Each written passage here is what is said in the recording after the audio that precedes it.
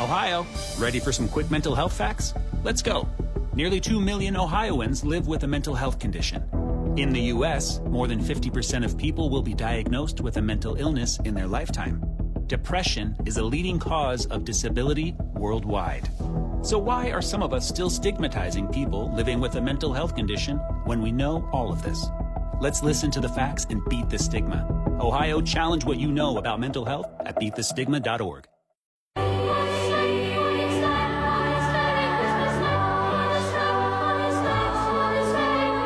I know the season is changing when I get on the phone and I catch up with the closest friend that I have with Trans-Siberian Orchestra, Al Pitrelli, TSO's music director. He's been on every TSO album so far, and TSO right now is doing what TSO does, and that is gearing up for a monster tour 2022 featuring the Ghosts of Christmas Eve, the best of TSO, and more, with more than 100 performances in 60 markets over just 45 days. It's crazy. This is the schedule they put on every year. And Al and I have talked about it for quite a few years on this radio station. How you doing, Al? I'm doing good, my brother. It's good to hear your voice. How's everything by you? Good. Doing well. Good to hear your voice. Every tour has an opening date, and for many, many years, that opening date has been in Council Bluffs. Every year, you know this, Al, more fans discover TSO, and just like the fans that hear TSO for the first time, there are more listeners discovering our conversations here on KFOR. So if you would please recall for listeners how TSO started the tradition of kicking off the tour in Council Bluffs. Oh, God, so long ago now. I'm going to say 2007, 2008, we had a couple days off in Omaha. And, my managers at the time, myself, we were just like, let's kind of go explore.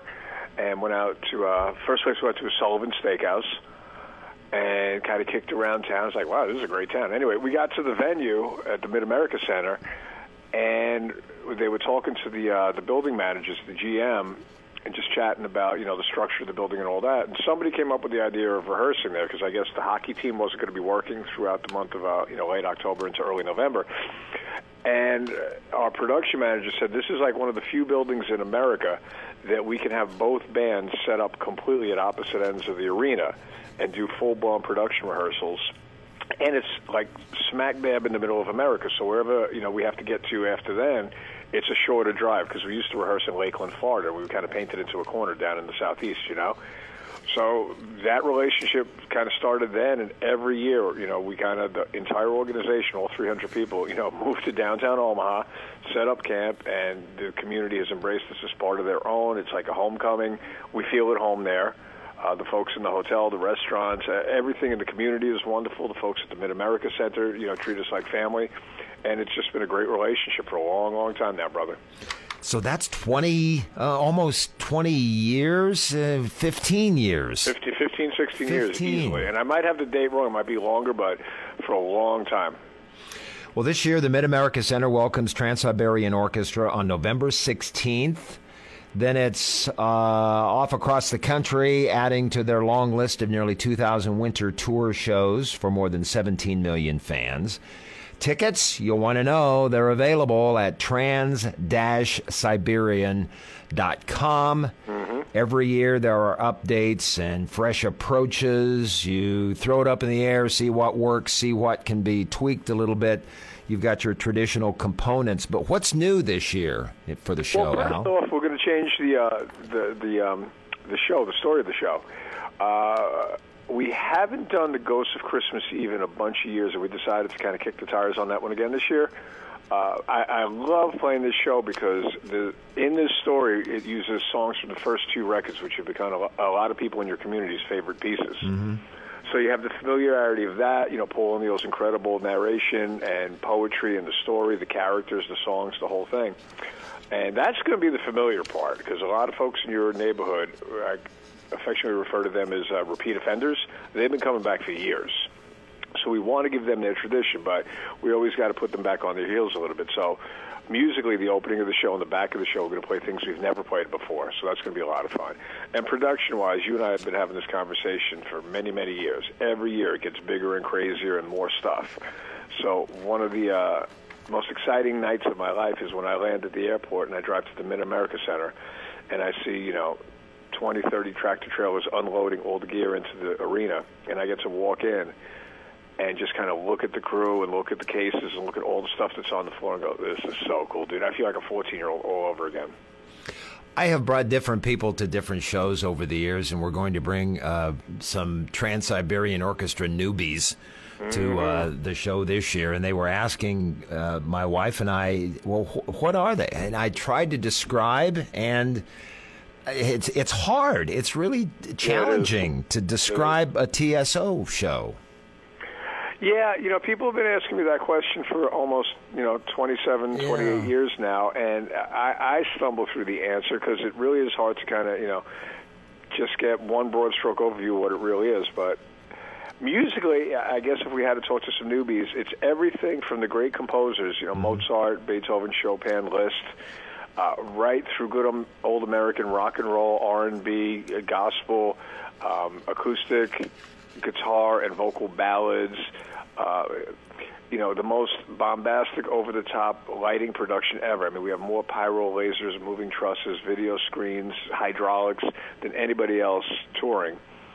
And all that said, at the center of this whole thing is this kind of almost theater presentation of a beautifully written story called Ghost of Christmas Eve that Paul O'Neill penned years ago. He and his family just constantly, raising the bar on artistic interpretation of these things in an arena setting. So I'll look in the audience, and you know this because you've been there a bunch. You'll see, infants or 2-year-olds with their grandparents and all the generations, in between, the parents, maybe the great-grandparents. 3-4 generations of families sitting together with their fists in the air celebrating this incredible work for 2.5 hours. I've seen, older couples, with those like sweaters with the crocheted reindeers on them? I don't own one. Nor I, but I've seen them up close and personal. And they'll be sitting in the audience next to some guy in a Slayer or Metallica hoodie. So it's the music on stage is diverse as the audience that we're performing it for, and it's really hard, unless you're there. Like I always tell people, like watching a thunderstorm on TV is one thing, seeing it in person is a whole other thing. I guess that's kind of us. That's a good way to put it. I'll remember some of that when I describe. Again, Trans-Siberian Orchestra on November 16th at the Mid-America Center in Council Bluffs. Get your tickets at trans-siberian.com. Al Pitrelli, my guest, by the way, music director for Trans-Siberian Orchestra. I've been in a rock documentary phase lately, Netflix and Prime. Keith Richard documentary, Leonard Skinner, ZZ Top. Just finished an Eric Clapton rockumentary. I saw that one. Yeah, Brian Jones. Unbelievable. Brian Jones is another one. Yes. Started the Stones. But the Clapton one, it really kept me watching because it talked about all the guitar players and all the musical influences and his attitude and the direction he did go and didn't want to go and I wanted to apply this to you. What did you listen to, and who were you in awe of when you were growing up? Oh, well, first and foremost, the Beatles. I got to watch them 1964 on Ed Sullivan, and I was 2 years old in my feety pajamas. And I don't really remember too much about the event other than it grabbed me in the innermost part of my heart and soul and never let go. That was 1964. And then radio at that time, it was only AM radio, really, and there was one station in New York. It was WABC AM.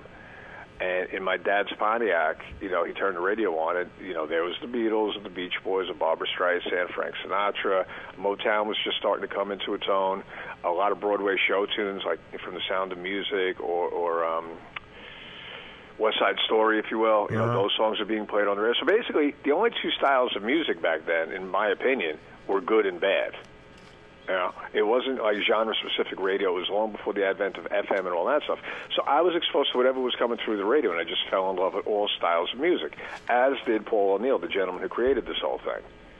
We both grew up in New York, so you go to Madison Square Garden in the 70s, and you'd see Zeppelin or The Who or Pink Floyd or Genesis or Kiss or whomever.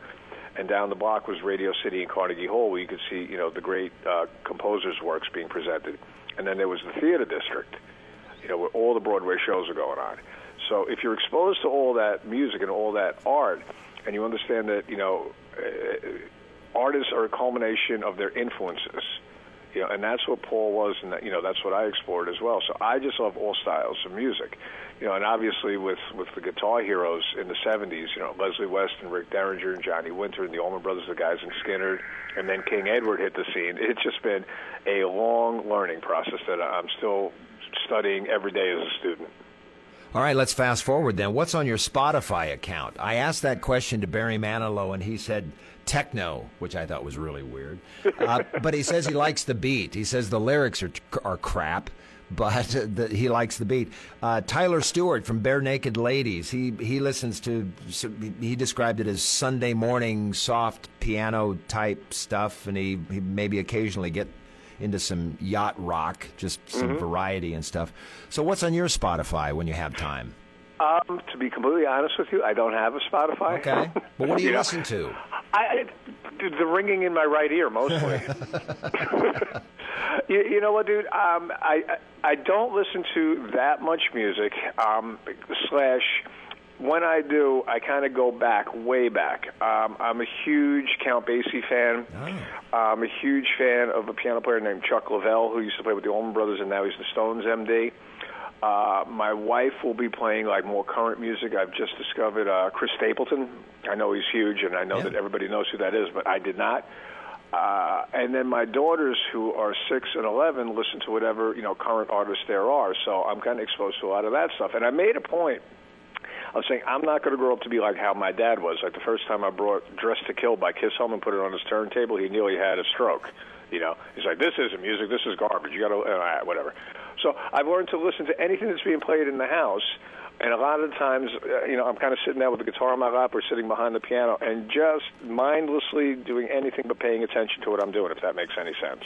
Well, listeners, it's not that I don't enjoy talking to the other people I talk to, the mayor and the police chief, but I sure like talking to you, Al. This just is, it's a lot of fun. You're creative, you're spontaneous, and I'm looking forward to the show. November 16th, Mid-America Center, Council Bluffs. Get your tickets, trans-siberian.com. Don't know if I'll be able to make it backstage. I'll do my best, but have a great show when you're here.